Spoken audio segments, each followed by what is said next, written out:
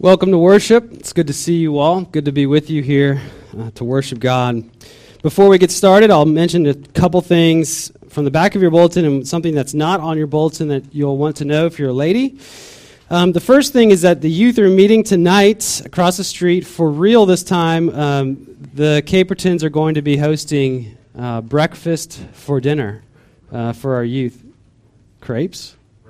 Oh, breakfast. Yeah, breakfast for dinner. Crepes might be nice, too. So look forward to that. Church Life Night is going to continue this Wednesday at 6 p.m. If you can make it, come for the meal, for the fellowship, for the teaching time. It will be a great time. We hope you can make it.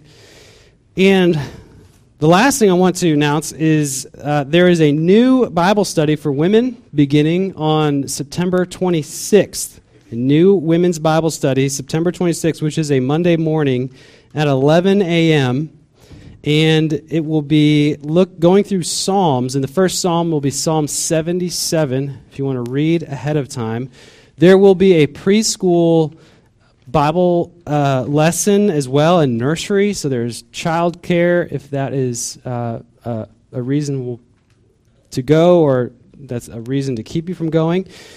So if you're a lady of any age, we invite you to come to that Bible study. Again, it's September 26th, 11 a.m., Monday at the Family Life Building. Those are our announcements this morning. God is bringing us here by His Spirit to worship Him. So take a few moments as the music plays to quiet your hearts and your minds and ask God to help you this morning as we go into worship.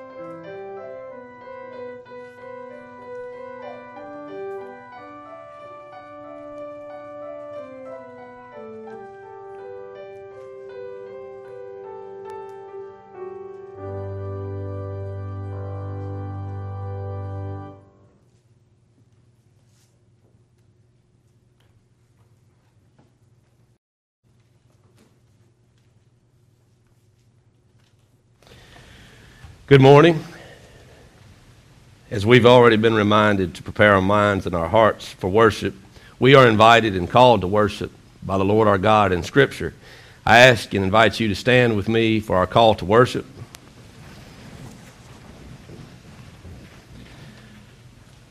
Our call to worship this morning comes from Psalms 95, verses 1 through 3. O come, let us sing to the Lord. Let us make a joyful noise to the rock of our salvation.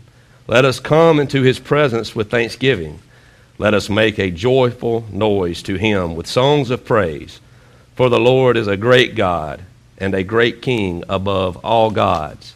If you would remain standing and take your hymnal, turn to hymn number 700 as we continue to worship.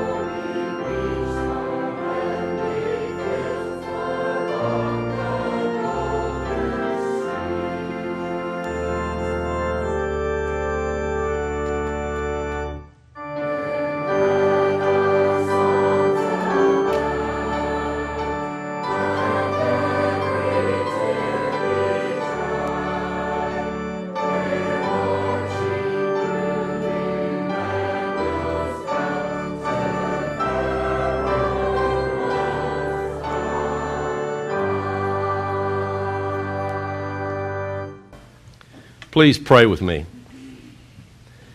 Our dear, most kind and gracious Heavenly Father, we come before you this morning giving thanks for this day, this time in which we can gather and worship you corporately. We give thanks for the freedom in which we have to do so. We give thanks for this church and what it means to each person here and its congregant members, what it means to this community. We pray, O God, at this very moment that you would be truly worshiped in this place at this time. We pray that you would be glorified and worshiped across this land. We give thanks that there is a time each week designated for corporate worship, and we recognize and acknowledge that we are by nature selfish for our own desires. And we pray that just in these few moments that we can turn our attention and our focus to you, and that you would draw us near to you and you would reveal yourself to us through song, through prayer, and through the preaching of your word. Pray that you would be with Matt this morning as he delivers the word. We pray that you would be exalted. We pray that you would, through your Spirit, work in our hearts and our minds, that we would grow, learn, and love you in a greater way, and in turn we would love others as you have commanded. Dear God, we rest in your grace and mercy, but we also know of your mighty power and are in awe and fear of your wrath. And for that, your redeeming grace, your redeeming power is worthy to be praised. We pray for this church. We pray for the continued work of it, the ministries of it outside of this designated hour. We pray for and give thanks for our covenant children. We pray for the time and the season in which our church is in now. We pray for those that have taken on the responsibility of the pulpit search. We give thanks for their commitment, and we pray that you would bless them and bless their times together. And we pray that you are preparing, as we know you are, our future pastor. We pray for whoever that may be at this very moment, this hour, that you would bless them. We pray that you would grow them, and we pray that you would give us at First Presbyterian Church, Louisville, patience, perseverance, and confidence in knowing that you are a sovereign God. We give thanks for this beautiful day as we see the beauty of your creation. We give thanks for that, and we rest in knowing also that you are a sovereign God, whether it's beautiful weather or it's not. We pray all these things, and we pray as you taught your disciples to pray. together. Our Father, who art in heaven, hallowed be thy name. Thy kingdom come, thy will be done, on earth as it is in heaven. Give us this day our daily bread, and forgive us our debts, as we forgive our debtors. Lead us not to temptation, but deliver us from evil. For thine is the kingdom, and the power, and the glory forever. Amen. Please remain standing. I would like to first read from Exodus chapter 20, verse 17, as we move into the confession of faith. You shall not covet your neighbor's house. You shall not covet your neighbor's wife, or his male servant, or his female servant, or his ox, or his donkey, or anything that is your neighbor's. If you would, as we move into our confession of faith, I will read the question from our Heidelberg Catechism, and together we will answer. What does the 10th commandment require of us? And not even the slightest thought or desire contrary to any of God's commandments should ever arise in our heart. Rather, we always hate all sin with all our heart and delight in all our righteousness. But can those converted to God keep those commandments perfectly? No. In this life, even the holiest have only a small beginning of this obedience. Nevertheless, with earnest purpose, they do begin to live not only according to some, but to all the commandments of God. If in this life no one can keep the 10 commandments perfectly, why does God have them preached so strictly? First, that throughout our life we may more and more become aware of our sinful nature, and therefore seek more eagerly the forgiveness of sins and righteousness in Christ. Second, that we may be zealous for godly deeds and constantly pray to God for the grace of the Holy Spirit, that he may more and more renew us after God's image, until after this life we reach the goal of perfection. You may be seated.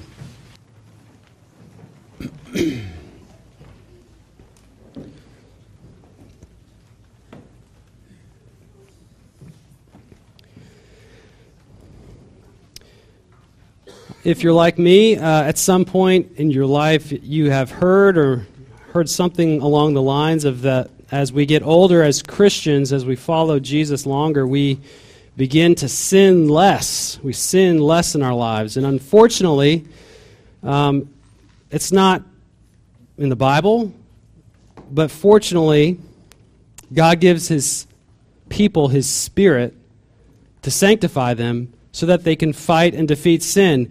When we read in this confession, the Heidelberg Catechism, we see different things brought to light about the 10 Commandments and why we learn them, why they are preached, why we are taught these things and called to obey them.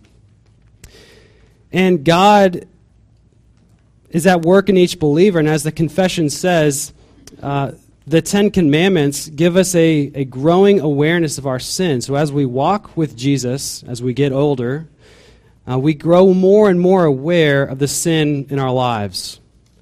And as we grow closer to Christ, our awareness of our sin against him gets bigger, but his love and his grace and the cross also grow larger in our sight. We end up repenting more and worshiping more the longer that Christ is at work in our lives. So let's take a moment to pray in silence, and we'll let the Catechism lead us in the humility that the 10 Commandments really bring us to, which is acknowledging that we are sinners and that we need God, we need his help, and he is eager to give us this help, eager to forgive us.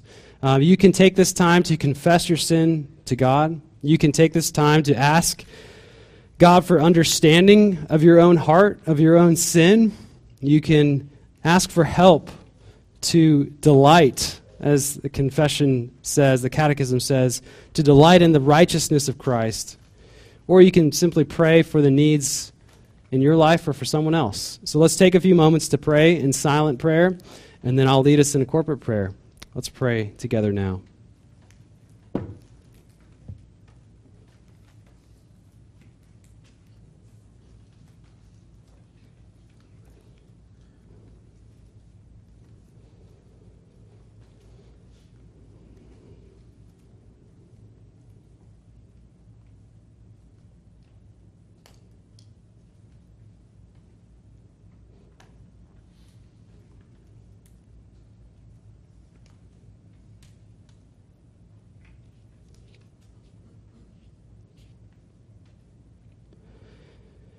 Father, Son, and Spirit, you alone are perfect, and you eternally exist in perfect love where there is no fear or sadness.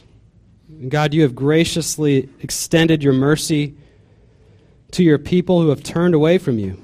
And now we cry out this morning, Father, help us.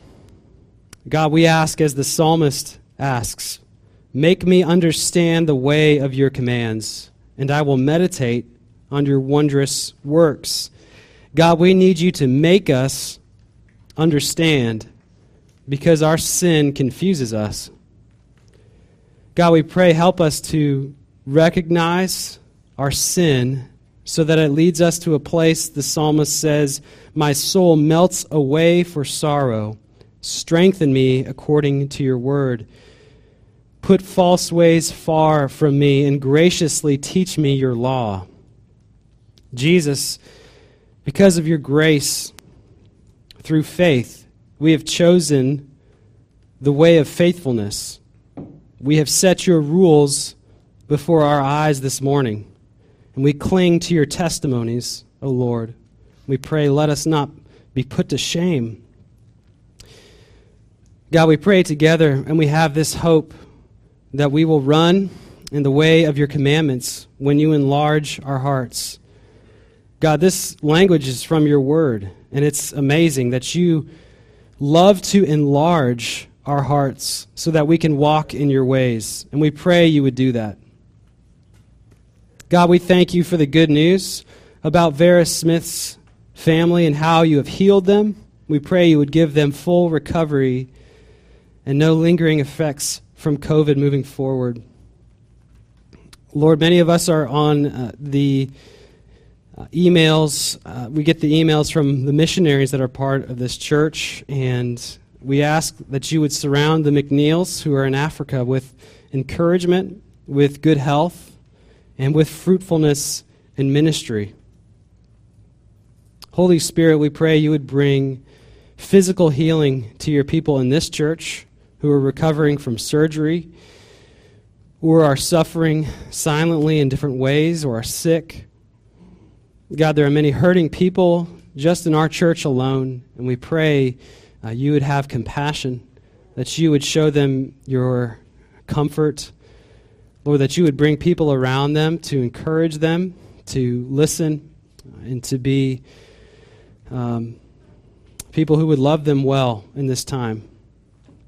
God, as we go through this worship service, would you be glorified and honored by all that we do, all that we hear, all that we sing, all that we confess, all that we pray for.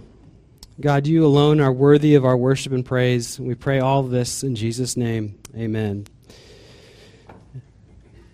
Now we'll read from Isaiah 55 in preparation for the anthem that's about to be sung. Isaiah 55 verses 6 through 7 says this: Seek the Lord while he may be found, call upon him while he is near.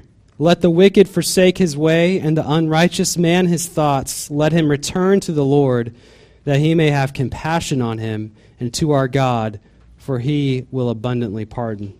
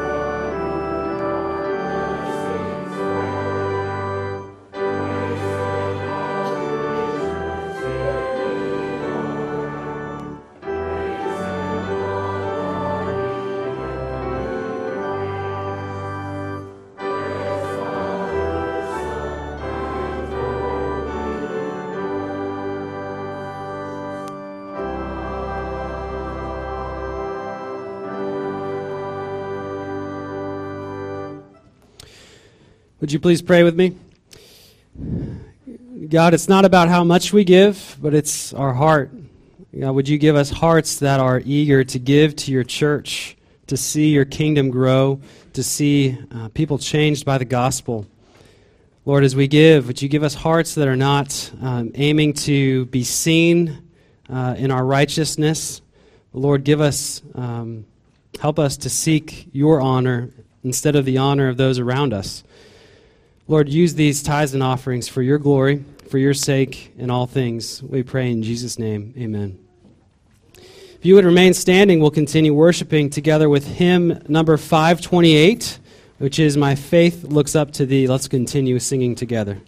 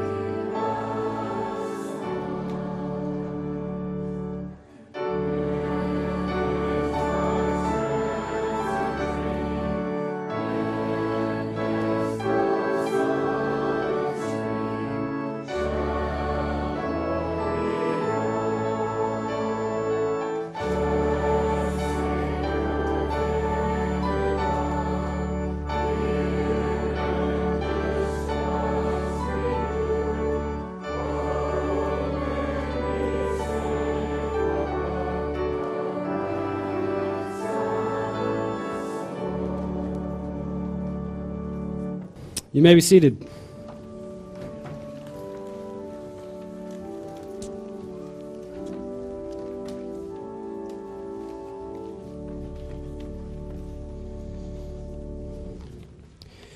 If you would turn in a Bible to Mark chapter 2, beginning at verse 1. Mark chapter 2 is where we'll be. And I invite you to turn there and also keep your Bible there so we can reference it moving forward. We have begun a series in Mark, the Gospel of Mark. And last week, we witnessed Jesus' unexpected compassion and love for hurting people. We saw Jesus move toward the outcast and leper. We saw Jesus even become an outcast for us. And he went and showed us sort of the foundation of ministry and life and following Christ, which is fellowship with God in prayer. The unexpected Jesus is on the move. And today's passage we see the faith of a group of people who bring someone who is paralyzed to Jesus and expect Jesus to respond in grace and compassion and mercy. And what comes next leads everyone in the passage to marvel and to worship. So if you would, please read with me in Mark chapter 2, beginning in verse 1. This is God's word. And when he returned to Capernaum after some days, it was reported that he was at home. And many were gathered together so that there was no more room, not even at the door. And he was preaching the word to them. And they came, bringing to him a paralytic carried by 4 men. And when they could not get near him because of the crowd, they removed the roof above him. And when they had made an opening, they let down the bed on which the paralytic lay. And when Jesus saw their faith, he said to the paralytic, "Son, your sins are forgiven." Now some of the scribes were sitting there, questioning in their hearts, "Why does this man speak like that? He is blaspheming. Who can forgive sins but God alone?" And immediately Jesus, perceiving in his spirit that they thus questioned within themselves, said to them, "Why do you question these things in your hearts? Which is easier, to say to the paralytic, 'Your sins are forgiven,' or to say, 'Rise, take up your bed, and walk'? But that you may know that the Son of Man has authority on earth to forgive sins," he said to the paralytic, "I say to you, rise, pick up your bed, and go home." And he rose and immediately picked up his bed and went out before them all, so that they were all amazed and glorified God, saying, "We never saw anything like this." This is the word of the Lord. Thanks be to God. Join me for a moment of prayer. Lord, open our eyes and our hearts to your word this morning. Preach the gospel to us. Lead us to worship. And help us. Help me. I pray in Jesus' name, amen. I'm going to divide this story into 2 parts. And the first part is what I call visible faith. And the second part is seeing something new. So visible faith and seeing something new. As we see in our passage, Jesus sees beneath the surface. He even knows the thoughts that we think. He sees our faith. He sees our heart. He sees our doubts and our skepticism. And the claim that Jesus makes in this story cannot be understated. The scribes, the ones who know the Old Testament or the Bible in their day well, are crying blasphemy in their hearts and in their thoughts. And I don't want us to miss the significance of what the scribes can see and what leads this group of people and this crowd to worship and glorify God. My main point is this, is that this visible faith, the faith that Jesus sees, reveals the power of Christ in our lives and leads us to life-changing worship. Visible faith reveals the power of Christ in our lives and leads us in life-changing worship. And I'm going to explain that and unpack that as we go. So let's look at visible faith in the first 5 verses. I could ask each of you, what was the last time you saw someone show their faith in such a way that you actually worshiped God because of it? Or you said, wow, that person's faith is amazing. I am reading I finished reading last night, an autobiographical book from a man named Daniel Nayari, and it's called Everything Sad is Untrue. And I was interested in this book because it was being acclaimed by many different people, many different groups, some groups that you wouldn't expect to praise a book with such overt Christian themes. So I was interested. And it's the stories of this man, Daniel's life, beginning in Iran, and then his journey as a refugee to Oklahoma with his mother and his sister. He and his family were raised Muslims, and he tells stories, many different stories. One of the stories he tells is of his mother coming to faith in Christ in Iran. At the time, and still today in many places, leaving Islam for Christianity is a death sentence. You will be killed for it if it's found out. And the government system in Daniel's time in Iran would kidnap, it would torture and kill people who had left Islam and were suspected of speaking against Islam, especially those who became Christian. Daniel's mother, as I said, comes to know Jesus by a missionary, and she is so taken by the gospel that she hangs a cross on her rearview mirror in her car, which is as obvious as it can get that she knows and follows Jesus. And soon after, a neighbor tells her to remove it because they're afraid that she's going to be taken. So she removes it from her rearview mirror, and she ends up putting a sticker of a cross that's 10 times the size on her rear window of her car. Soon after that, while she was shopping for groceries, she's in fact abducted by the government. She's put in a concrete interrogation room that only has a drain in the middle of the room for blood. They asked her for the names of everyone who went to her underground church that the missionary showed her and invited her to, and she refused. And so they gave her, thankfully, 1 week to give the government all the names of the Christians or the people part of this underground church, or they would kill her whole family.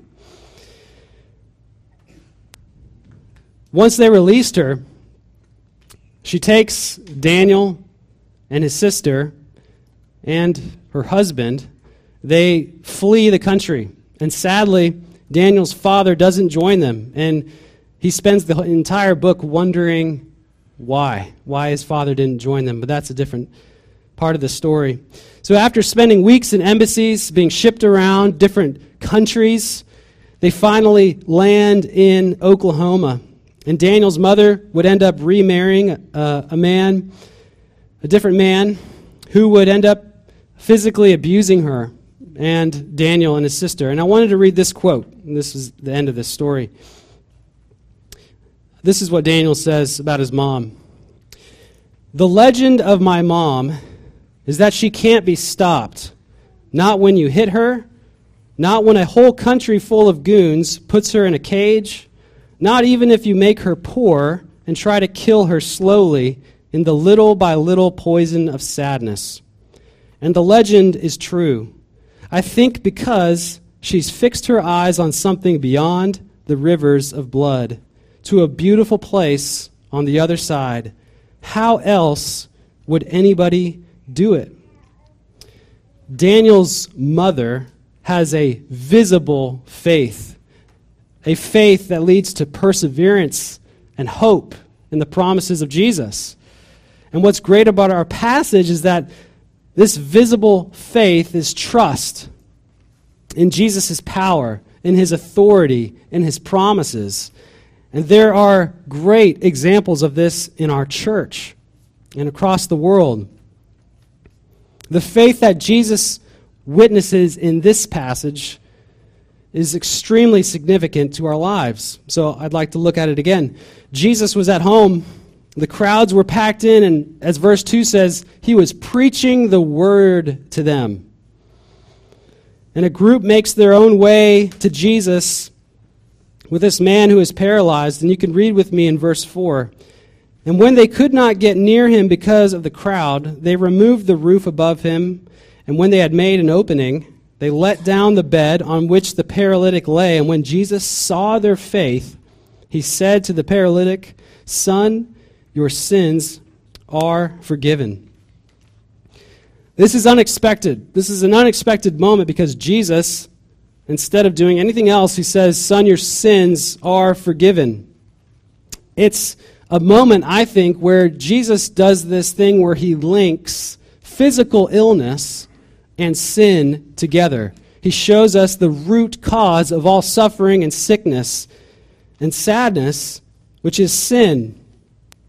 And whether this man had sinned and it led to his paralysis, or whether he was born this way, either way, Jesus shows us the root cause. And in this way, Jesus gives healing that is not just momentary, but is eternal. And I think it's great to point out that Jesus doesn't say, hey, somebody stop these hooligans or whatever from literally digging through the roof of either Jesus' house or Peter's house. We're not sure which house he's at. They're literally digging a hole through the roof to get to Jesus. He doesn't say, wait outside, they're messing up my sermon or whatever. He just recognizes immediately the faith of this group of people. He sees their faith. They do whatever it takes to get in front of Jesus. It's visible faith. And as we see this playing out, Mark does this thing again where he shows us that the crowds, again, are not a good thing. And that's concerning. The crowds in Mark, as James Edwards, who's a commentator, someone who makes a commentary on Mark, he said that the crowds are mentioned 40 times in the Gospel of Mark before chapter 10. And in every instance, the crowds are seen in a negative way. They're more of a hindrance and an obstacle for people to get to Jesus than they are a sign of good things. The crowds are fickle, and they never turn in repentance and belief in Jesus. And all the times that Mark uses the crowds as an example, they're not a measure of success for Jesus. Jesus has compassion on the crowds. He loves them, but they often turn away. Jesus is after the individual heart change, individual faith. And we see that in our story. Jesus desires faith and not popularity. So as we move from visible faith, we go into something in this next part of the passage where we see something new, where the crowd sees something they have never seen before. And I'll read it again if you want to follow with me in verse 6. Now some of the scribes were sitting there questioning in their hearts, why does this man speak like that? He is blaspheming. Who can forgive sins but God alone? And immediately Jesus, perceiving in his spirit that they thus questioned within themselves, said to them, why do you question these things in your hearts? Which is easier, to say to the paralytic, your sins are forgiven, or to say, rise, take up your bed and walk? But that you may know that the Son of Man has authority on earth to forgive sins, he said to the paralytic, I say to you, rise, pick up your bed, and go home. The scribes are sitting there, and they believe that Jesus is blaspheming, but they don't say it out loud.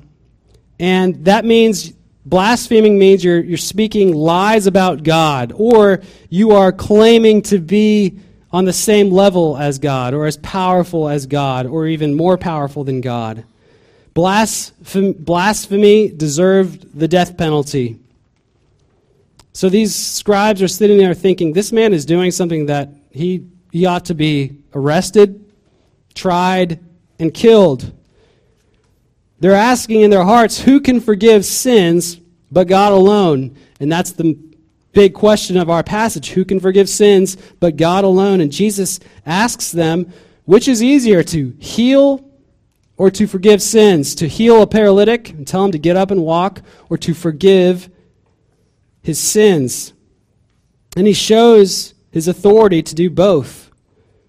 He says that you may know that the Son of Man has authority on earth to forgive sins. He shows his authority to forgive sins by his authority to heal physical illness.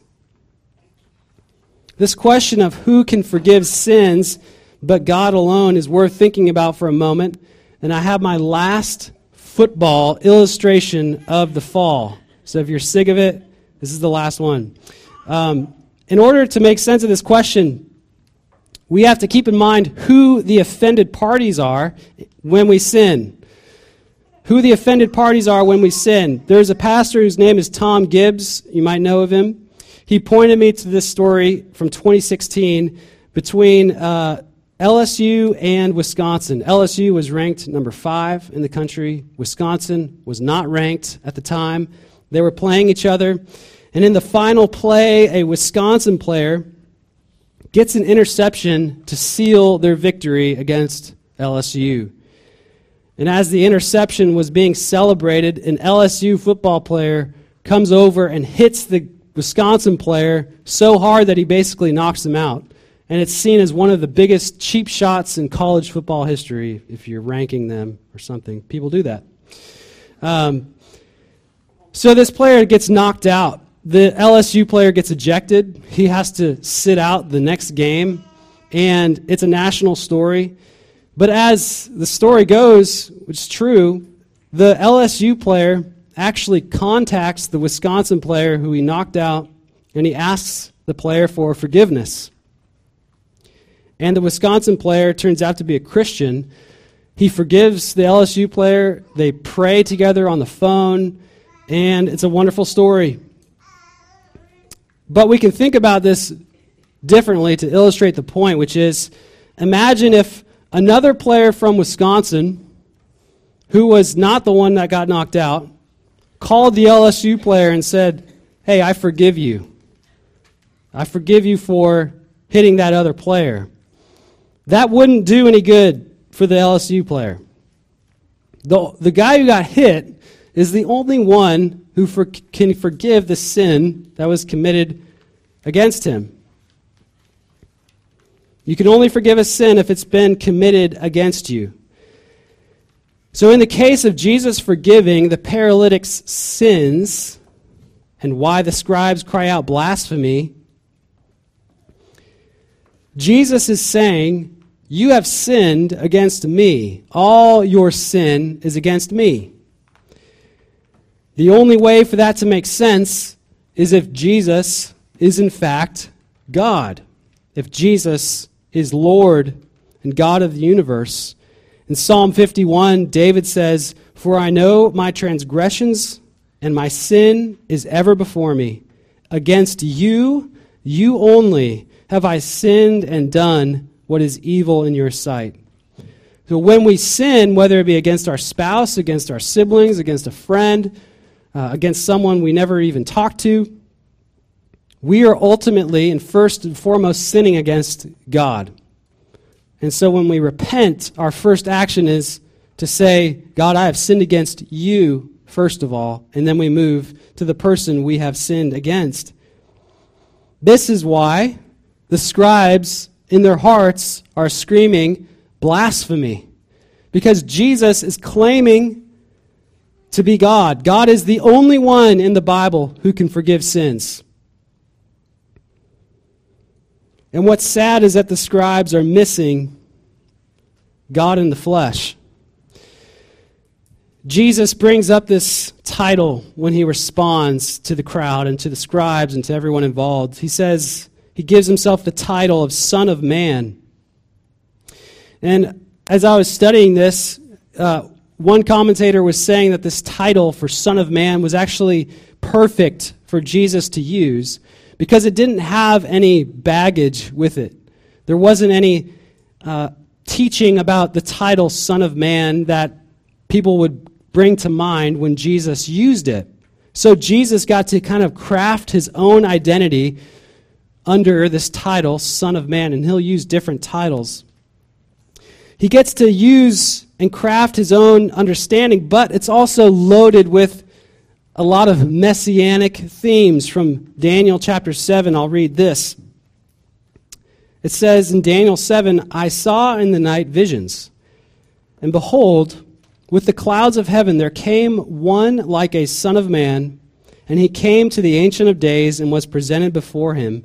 And to him was given dominion and glory and a kingdom, that all peoples, nations, and languages should serve him.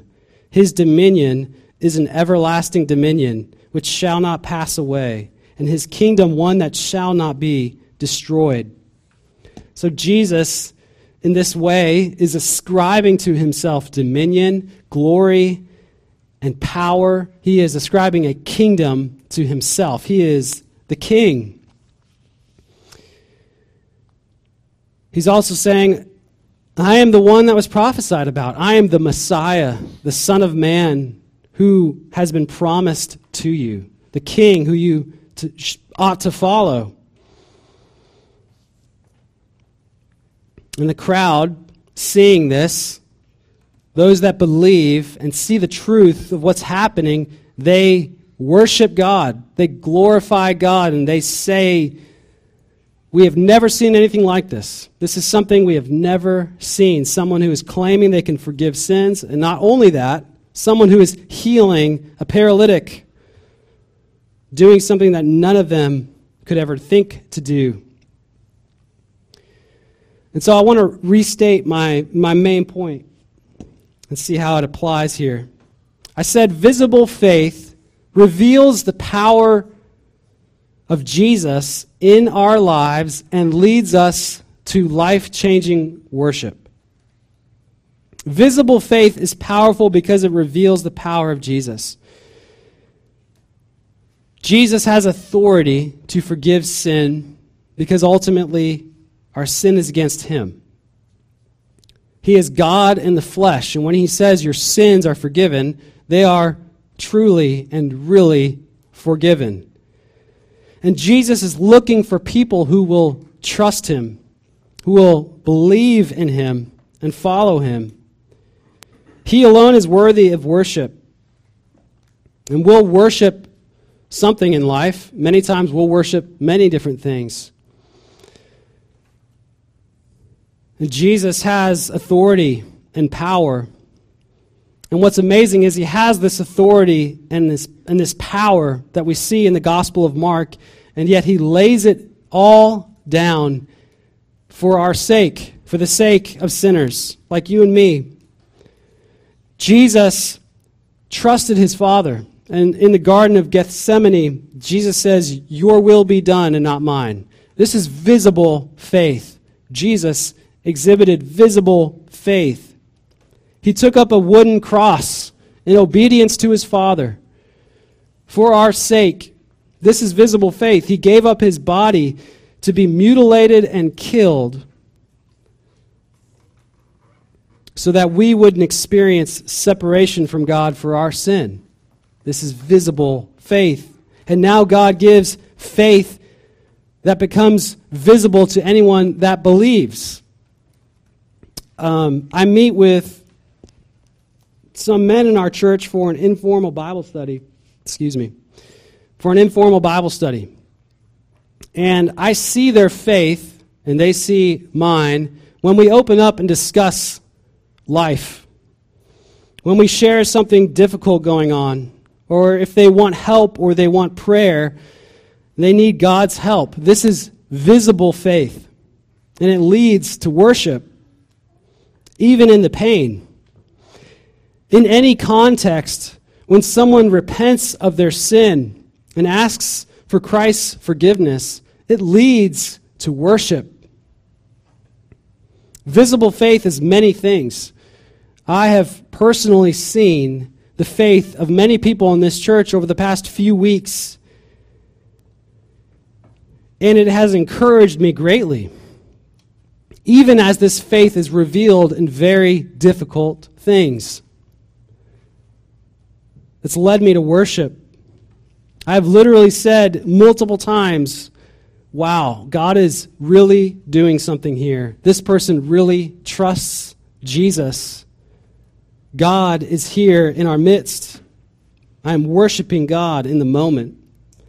And so we find that actively trusting Jesus and his care reveals his glory and his power in our lives to ourselves and to those around us. It encourages our faith. And it leads us to worship. There are many people in this room who are following Jesus, who are doing, as John Piper says, acting the miracle of faith, which is fighting sin, which is persevering through difficult times, which is getting counseling or asking for help or asking for prayer. This is visible faith that Jesus gives and that Jesus sees and that we see as well. And so be encouraged because God is at work, and this visible faith will continue. And so I'm praying that God would bless this church with people whose testimony is this trust in Jesus in the hard times and in the good times, in the slow times, in the uncertain times. I'm praying that we would worship Jesus together by faith, who alone is worthy of our praise and honor. These are the things I'm praying for. These are the things I am seeing, and I pray that you see and that Jesus would lead us in together. Would you please pray with me now?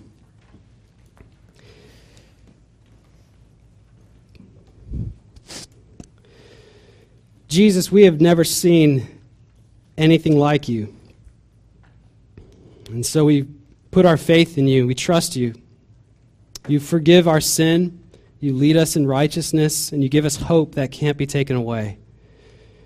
And so we pray, God, that you would form us into people who the world would look at us and say, we've never seen anybody like this. People who persevere, people who have hope, even during extremely difficult and hard days. God, bless us. Bless this church with people who we can see in their faith that are trusting in you. And would you lead us in worship as we see your work in the people of this church, in Louisville, and across this world. God, we want to know you better. We pray that you would let that be done. Help us to know you. We pray this in Jesus' name. Amen.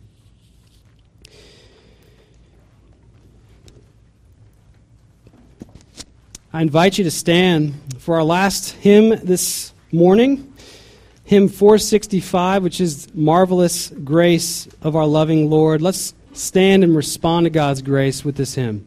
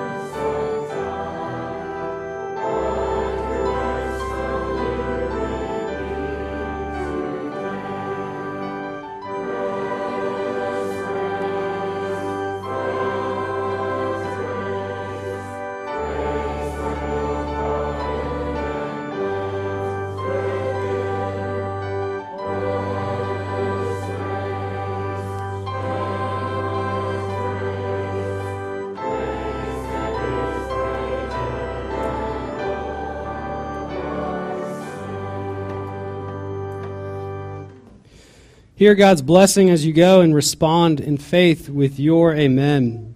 Now may the God of peace himself sanctify you completely, and may your whole spirit and soul and body be kept blameless at the coming of our Lord Jesus Christ. He who calls you is faithful. He will surely do it. The grace of our Lord Jesus Christ be with you. Amen.